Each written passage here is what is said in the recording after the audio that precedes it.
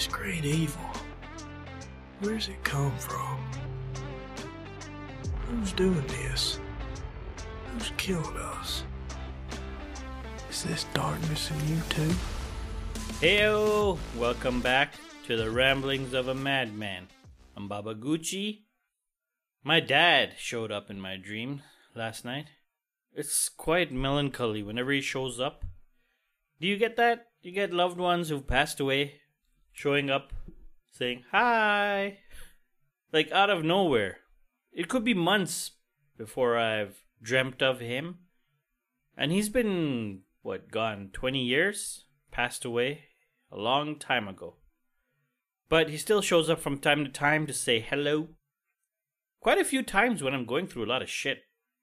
I was very close to him, so, it was nice to see him. Even though, look, I don't know how you guys think about all of this. I'm not religious at all. Because of him. I mean, he inculcated always that you should be more of a skeptic and logical. Don't believe everything you see or hear. I've always stuck to that. Even though he was... The thing is, my dad was very... not superstitious. Like, he'd knock on wood, like touch wood, every time, He did that, but that was just in jest. Or just like as a matter of habit. He didn't really believe in that. But he was an eccentric person. Let's just put it that way.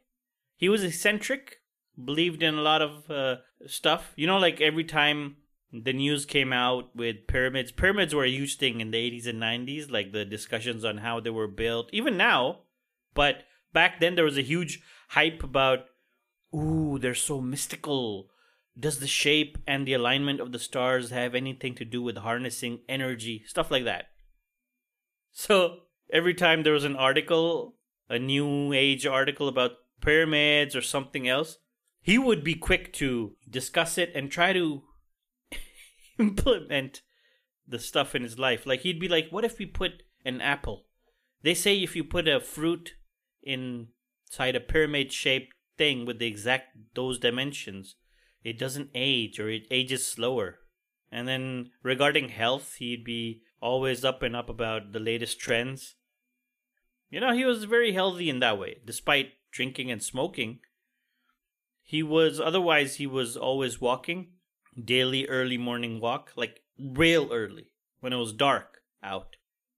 And he'd take his afternoon nap. He ate all healthy food. He ate poached fish every day almost. He had his garlic with water thing in the morning or afternoon, I forgot.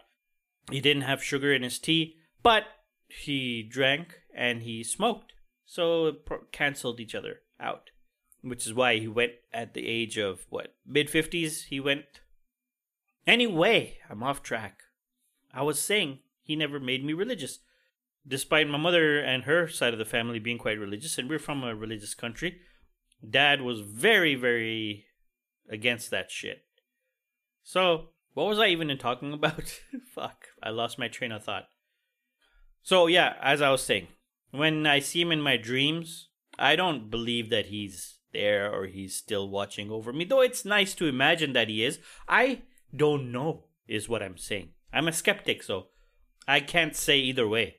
Maybe at the afterlife you are able to watch over, or some part of you is able to watch over people who are still here. Or what I believe is, I believe we are energy. That's science. We're all matter, and we turn into, we give back to the world when we're gone. We're energy again. We're floating around somewhere. Obviously not in this form.